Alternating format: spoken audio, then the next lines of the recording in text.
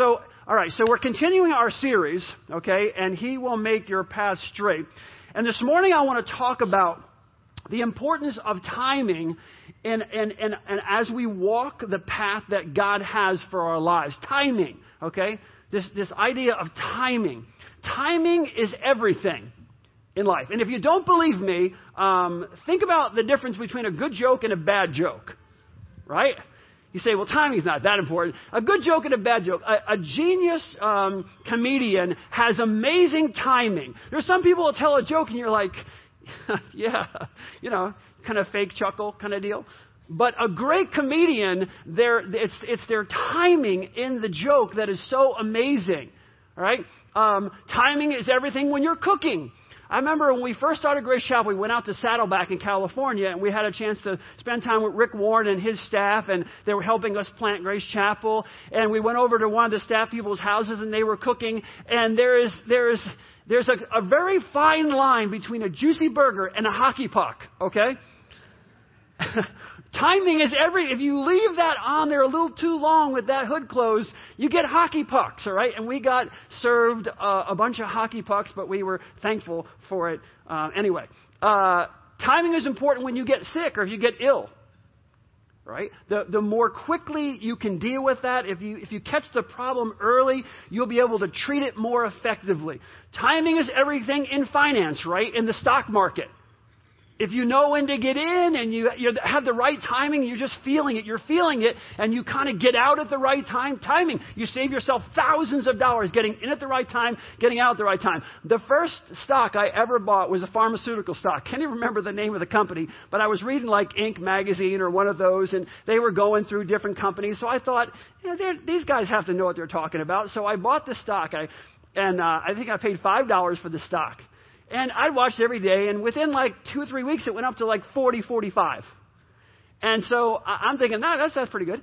And I called my uncle, and I said, here's a stock I have, and I bought it at 5. It's like 45 now. And he's like, sell, timing, get out. He looked up the stock, and he said, you went to Las Vegas and hit you pulled the thing, and you hit the jackpot. Get out. Timing. All right. Life is about timing and how we use the time that God has given to us.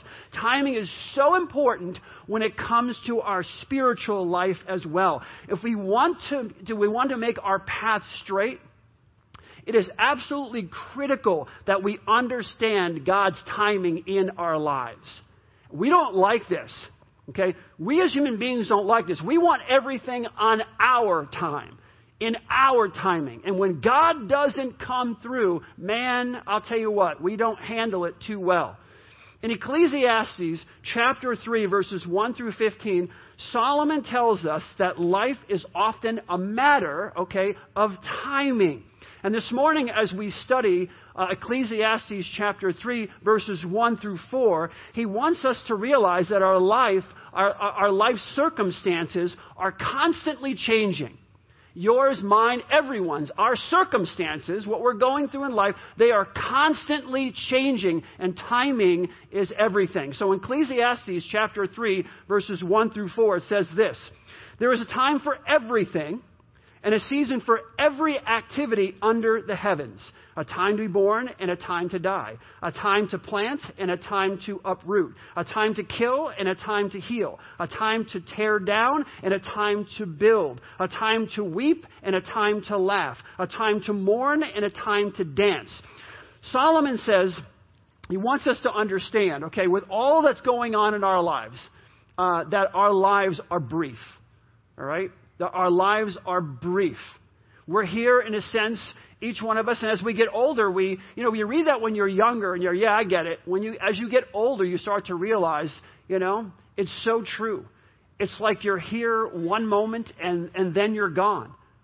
It's like as you get older, you see your grandparents and they pass, and then your parents and they pass, and then it's you, and you have your children and your grandchildren, and then some to have great grandchildren. Time just continually passes, and Solomon's saying, listen guys, time is short here. Time is short. So we need to make sure that we're living every moment of our lives for Jesus Christ. We need to make sure that we're praising Him in every single experience that we have in our lives, as difficult as that is. In the book of Ecclesiastes, Solomon loves to kick off each section with a particular theme. He kicks it off with a theme. We see this in chapter 3, verse 1. And then he illustrates and demonstrates that theme as he goes forward. You see that in Ecclesiastes chapter 3, verses 2 through 8. So in chapter 3, verse 1, Solomon's theme is this. There is a time for everything. That's the theme. There's a time for everything and a season for every activity under the heavens. That's the theme. The key word there is time. And it's used 30 different occasions in Ecclesiastes chapter 3, verses 1 through 8. So we use it 30 times. That's the theme. That's what he wants us to grasp. He wants us to know that there is an appointed time for everything. God has an appointed time in the heavens, in the universe, for everything. And He wants us to understand that the events in our lives do not happen by random chance. Okay? Nothing in this universe happens just random chance. I know that's what things evolve by random chance. Everything happens by random chance. God is saying it's not by random chance. God has a purpose behind all of these things. Even when we bring negative things upon ourselves, hear me out, okay? Because you're going, well, I've been abused and I've gone through this and I've had a difficult time. Even the negative, sinful things that we choose to do and bring upon ourselves, even when people sin against us in our lives, His sovereignty still consumes everything. God's sovereignty consumes everything. Like we've talked about over and over again, right? In Romans 8:28, we've talked about this. Listen to the words of Romans 8:28. I'm going to read them to you again. Romans 8:28. And we know, listen to this, that in all things, what's all things? Things that you bring upon yourself, things that people do to you, things that God brings in your life and chooses to bring into your life, hardships, or He's trying to teach you something, whatever, patience, I don't know what it is. But it says all things, in all things, God works for the good of those who love Him and who have been called according to His purpose. So even though God may not do it, quote, to you, He didn't bring it, He's not the author of sin, right? God, it says right there in Romans 8:28, and we know that in all things, good, bad, and different, God works for the good, okay, for those who love Him. So if I go through a really difficult time in my life, if I'm praising, like Jen wrote that song, if I'm praising God, if I continue to praise God in my life, God is going to bring about good from the difficulty that I'm facing in my life, according to His purpose. We can take confidence in that. No matter what our circumstances, God is active, and He will conclude all things according to His perfect will. He will conclude, regardless of how it comes about, He will conclude. He's not out of control. He will conclude all things according to His perfect will. I can trust Him. I can trust Him. I mess up, you mess up, someone else messes up, something happens, the country messes up. God, if we are walking, will make our path straight. If we trust Him, He will make our path straight. That's a promise. That's a reality. Now, I need you to focus even more for a moment, because what he says next, I don't want us to miss. I think this is just fascinating as you dig into this. All right? The nuances of these. You read it over sometimes and you just read it over without studying it. You miss some things. So this is extremely important for us to understand in our spiritual growth. God uses an unusual Hebrew word translated activity. Right? Activity in that theme. He says this. And a season for everything, every activity under the heavens. A season for every activity under the heavens. Now, this word conveys the idea of delight. Delight. Okay, to delight in something. So that's the word he uses when he uses the word activity. It conveys the idea of delight. By using the word, just walk me through this, by using the word delight, Solomon implies that we experience a season of, we can truly experience a season of contentment. We can experience a season of peace. We can experience a season of joy based upon appropriate timing. We can experience based upon appropriate timing, even if the activity is not delightful. So we can find peace, joy, contentment in a season of our lives, in an activity of our lives that we may not consider delightful. You say, what the heck are you talking about? You can lose someone close to you. And you can say, as someone actually quoted this part of the sermon to me yesterday when we were at a wedding and they had lost someone very close to them. But you can lose someone close and you can say, I'm really going to miss my mom, or I'm really going to miss my dad, or I'm really going to miss whoever it may be. But they were really struggling. They were really suffering. And it was time. It was time, quote. And I don't know anyone who's over a certain age that has not maybe experienced that in their lives. My dad passed away last year. And when he passed, of course, you don't want your dad to pass. You don't want your mom to pass. You don't want anybody to pass this close to you, right? Because you want them physically there with you. But I said the exact same thing. He was struggling. His mind had gone. Hospice is there. And when I heard that he passed, it was time. He was struggling. He was suffering. It was time.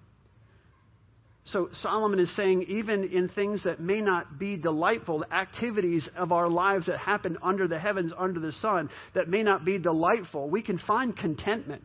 We can find a peace. We can even find a joy knowing that the person that we love is with the Father now and they're not suffering anymore. And even though it's hurting us and even though it's difficult, we can say, timing. That was the right time.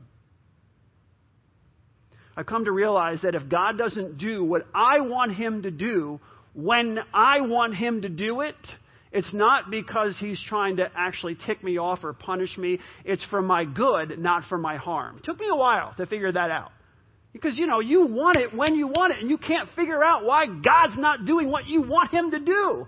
And I've come to realize that if he's not giving Jeff Greer what he wants when he wants it, I submit myself to him on my knees and say, Lord, your will be done, not my will be done. You're doing this for my good and not for my harm. That's hard. That's hard when you can't figure out why things are happening, but we know the character of God. And then he lays out his theme in 3:1 first, like we just went through, and then he illustrates it in chapter 3, verses 2 through 8. First, he contrasts birth and death, right? Birth and death. See, this helps us. This whole idea, I love it when he starts with birth and death because it helps set out the parameters, if you will, for the events that are coming next. All the other things he's going to talk about. So he lays out birth and death. He compares those two things. In Ecclesiastes chapter 3 and verse 2, Solomon writes, a time to be born and a time to die. A time to plant and a time to uproot. God knows the day of our birth and the day of our death. Nothing that happens on this planet that we call Earth happens outside of God's understanding or knowledge. God is not surprised by anybody who's born, and he's not surprised by anyone who dies. I can't explain all of this to you. This is where your finite mind just kind of goes, okay, God has an infinite mind. I have a finite mind. I can't understand it all. But the truth is that God is not surprised by anything that happens on this earth. He is sovereign over everything. He doesn't cause sin, like I said before, in our lives. But listen, here's the thing. He doesn't cause sin in our lives. And I want you to hear what I'm saying. God's not the author of sin. So he doesn't cause sin in our lives, but he also will not give sin the last word in our lives. Right? God works out in all things. God works for the good of those He loves and are called according to His purpose. So no matter what the world throws at you, no matter what you've been through in the past, someone else threw at you, no matter what mistakes you've made, all right, God doesn't give sin the last word. If you in your life are choosing to change and repent and turn and want to live for Him, He will not give sin, someone else's sin that's been inflicted upon you, things you've done to yourself, the world piling on. It doesn't matter. Our God is in control. He is sovereign over all things, and He will not give sin the last word in my life. That's just the way it is. That's the truth. That's what God does. That's what God's sovereignty does in our lives. In verse 2, Solomon wants to get across the idea that, again, time is short. He says, you're born, you grow old, and then every single one of us faces eternity. You are born, you grow older, and then you face eternity. Life seems to, for some people, it just seems to fly right by. God has set each season in place. God has set each season, and as we age, you start to realize they seem to go by quicker and quicker, and each season goes by quicker and quicker. You know, we're in the summertime, right? Summer. How quickly is fall going to come? How quickly are we going to be hanging up Christmas decorations in here, right? When you're younger, it's like, oh, Christmas but then you get older, it's like bang, bang, bang. Those seasons just seem to roll on by. That's what Solomon is saying. He's saying these seasons just roll. God lays each of them out for our lives, but as we get older, they just kind of roll on by. Next, he talks about destructive and creative activity. Destructive and creative activity. In Ecclesiastes 3:3, Solomon says, a time to kill and a time to heal, a time to tear down and a time to build. To kill does not mean to commit murder here. It's very important. Okay? A time to kill and a time to heal. To kill does not mean to commit murder. The Hebrew language has a very specific word for murder, and it's seen very clearly in the Ten Commandments, where it basically says, you shall not kill.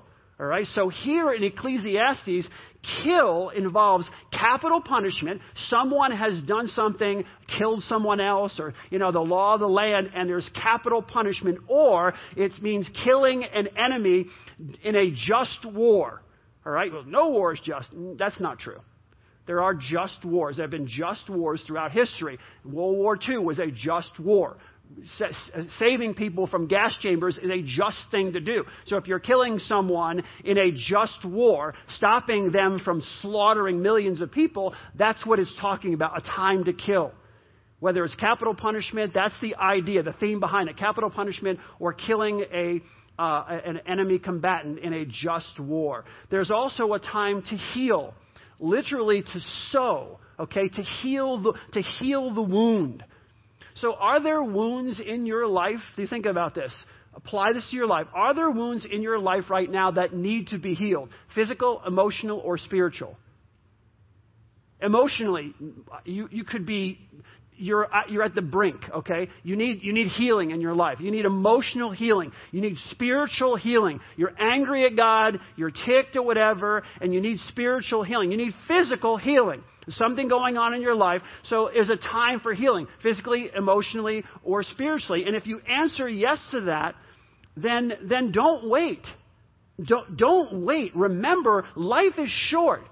As you go by and you hang on to that bitterness and you hang on to that pain and you hang on to whatever it is that it's unhealthy, you need to take the time to get healthy, to heal yourself, to be healed. There is a time to heal. So if there's some things in your life, physical, emotional, or spiritual, this morning, before you leave here, you need to spend some time with the Lord in prayer, or get someone alongside of you and say, can we go in the back room in the hive or something? I need to pray with you. I need to pray over this because I don't want to leave here carrying this bitterness, carrying this pain. Pray for physical healing, pray for emotional healing, pray for spiritual healing.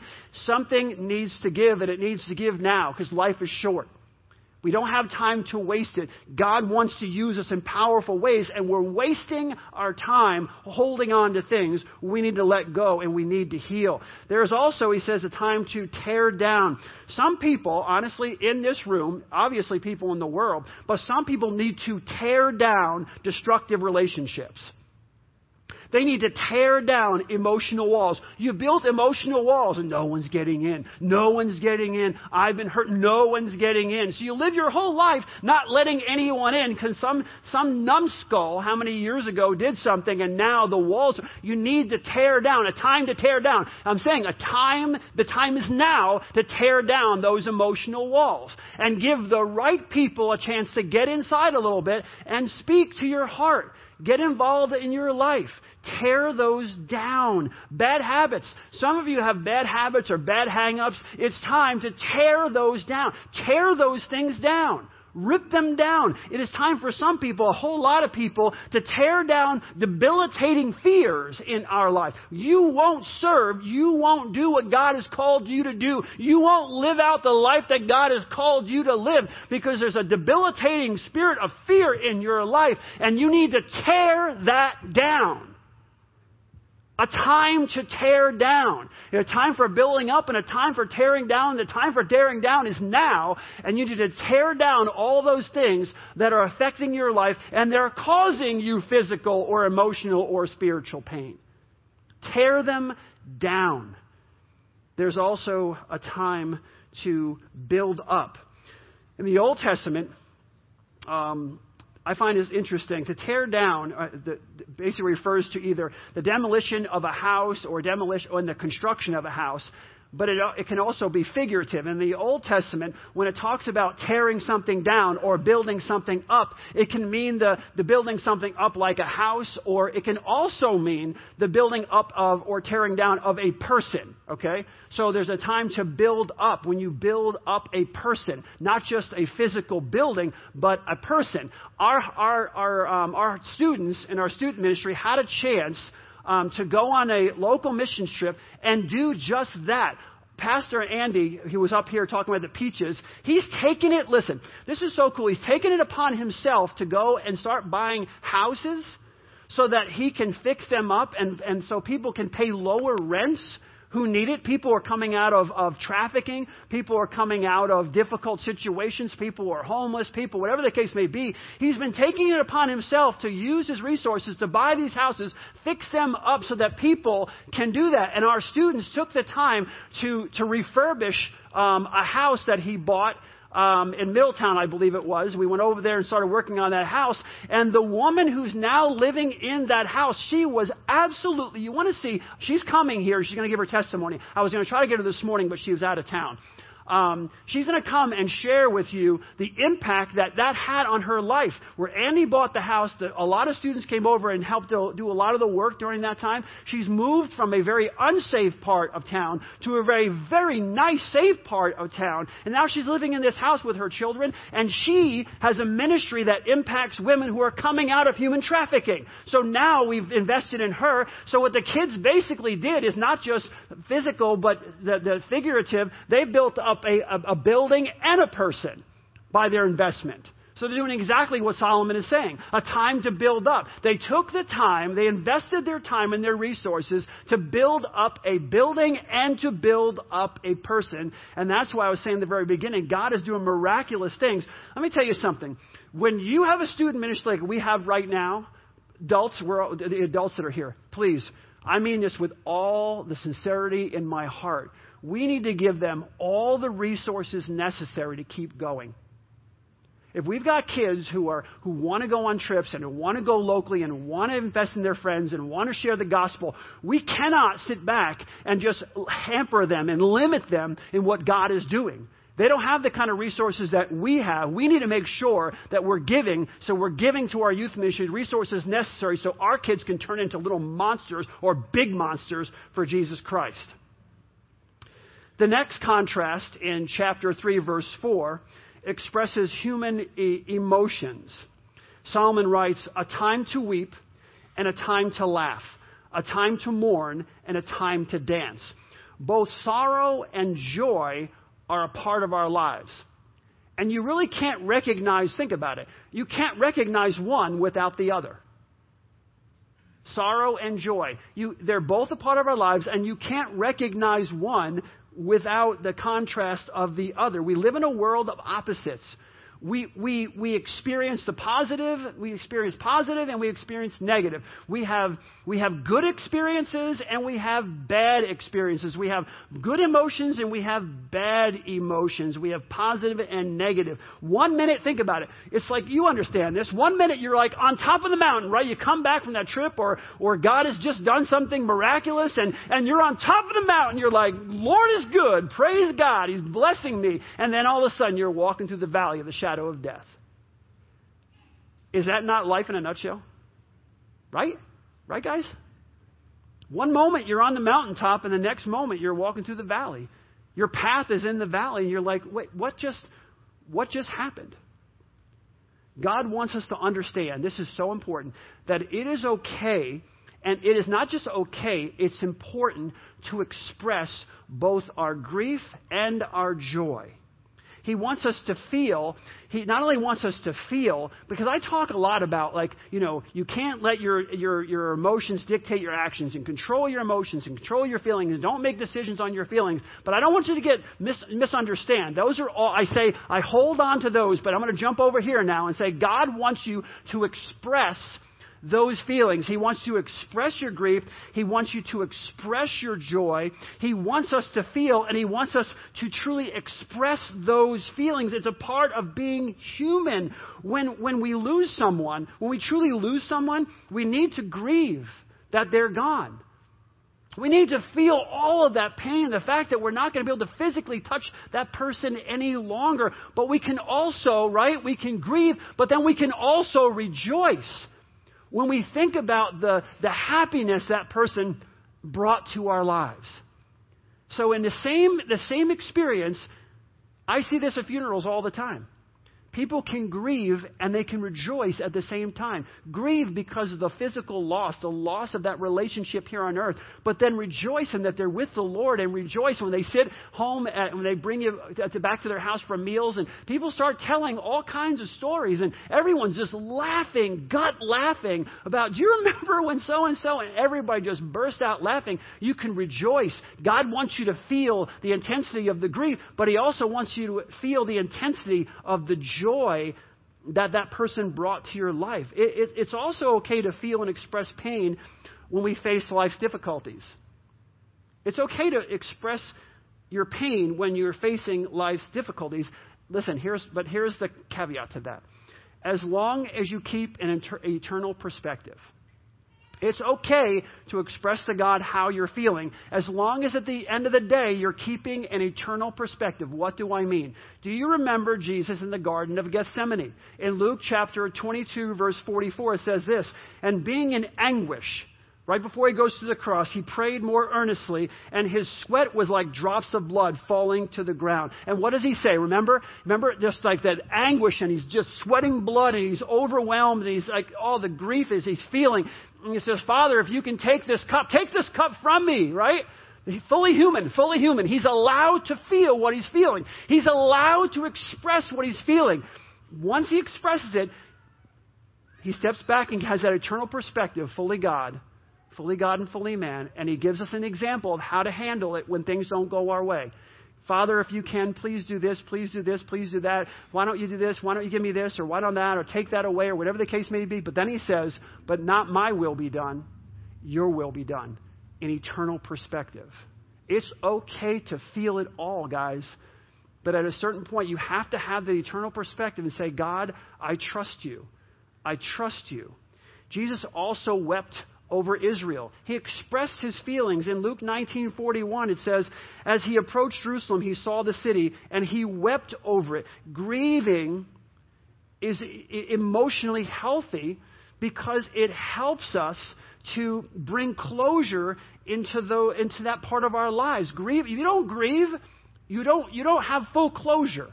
And God is saying, I want you, Solomon is saying here in God's Word, he's saying, God is saying, I want you to grieve. I want you to feel it, because we as human beings need to express those feelings so that we can get closure in that season and move on to the next season that God may have for us.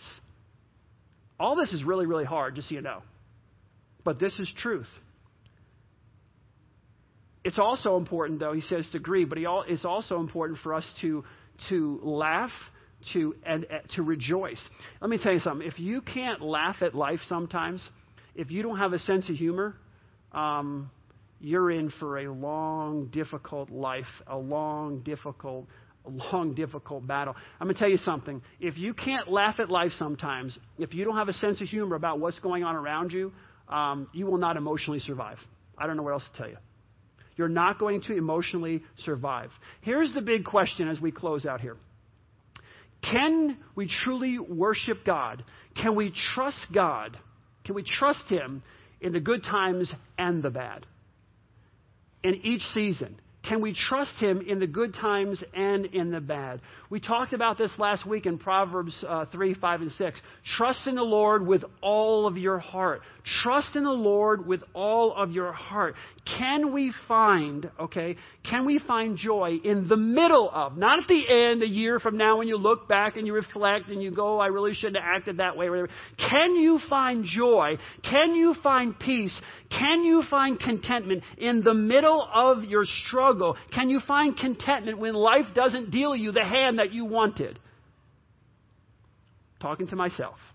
Can I feel contentment when life doesn't deal me the hand that I wanted? Can I stay close to Jesus in a ever-changing, consistently changing world?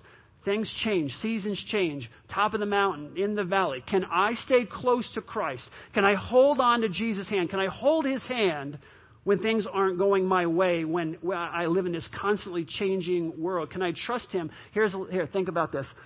Can I trust Him regardless of the circumstances? That, my friends, is spiritual maturity. That's where you want to get. Trusting Him when things are not going the way you wanted them to go. Trusting Him regardless of the circumstances. Listen, if we only praise God when we're healthy and prosperous, we will not be praising God very long or very much.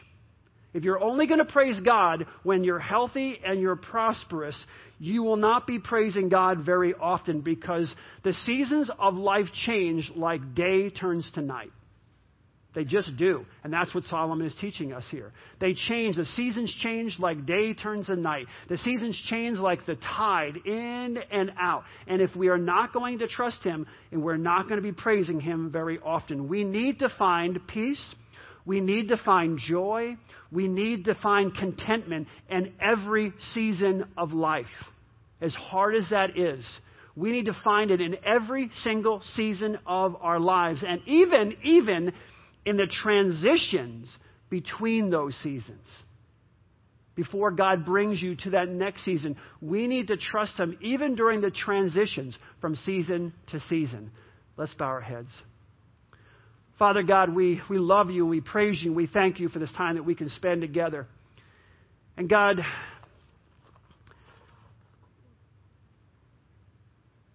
I know that the sermons over the last, just being a part of Grace Chapel, aren't always the easiest sermons. They're not always having people leave going, I feel so great. But we should feel great, Lord, that we have a great God. We should feel great that our God loves us so much that He sent His Son, Jesus Christ, to die on a cross for us. And God, I know that this challenges my own heart. I know it challenges the heart of every person here, because no one here is getting out of life unscathed. There are going to be seasons in the valley of the shadow of death. There are going to be seasons where You don't give us what we want when we want it. There are going to be seasons where other people do things to us that we didn't want them to do. There are going to be seasons, Lord God, when the world presses on us so intensely that we feel like we're going to break. But we know, Lord God, that You're with us every step of the way. That You carry us through the difficult seasons. And You hold our hand through the seasons of joy. So, Father, we pray that you would help each one of us, wherever we are in our spiritual journey, whatever season we find ourselves in. God, please, I'm asking this for every individual in the room when they leave here today, that your Holy Spirit would just come around, their angels would come around, Lord God, and bring the peace, bring the joy, bring the contentment, bring that happiness to their hearts, Lord, regardless of the seasons of life that each of us are going through. Teach us through it. Overwhelm it with your sovereignty. And bring about the good that you promised in Romans chapter 8, that all things will work together for the good of those who love you and are called according to your purpose. Work powerfully in our emotions, in our spiritual lives, and in our physical lives, Lord God. And we will praise you. We will praise you through every season, knowing that you love us. You care for us, Lord God, and you want the best for us. We pray these things in Jesus' precious, His holy, His awesome, His sovereign name. Amen. Have a great, great week.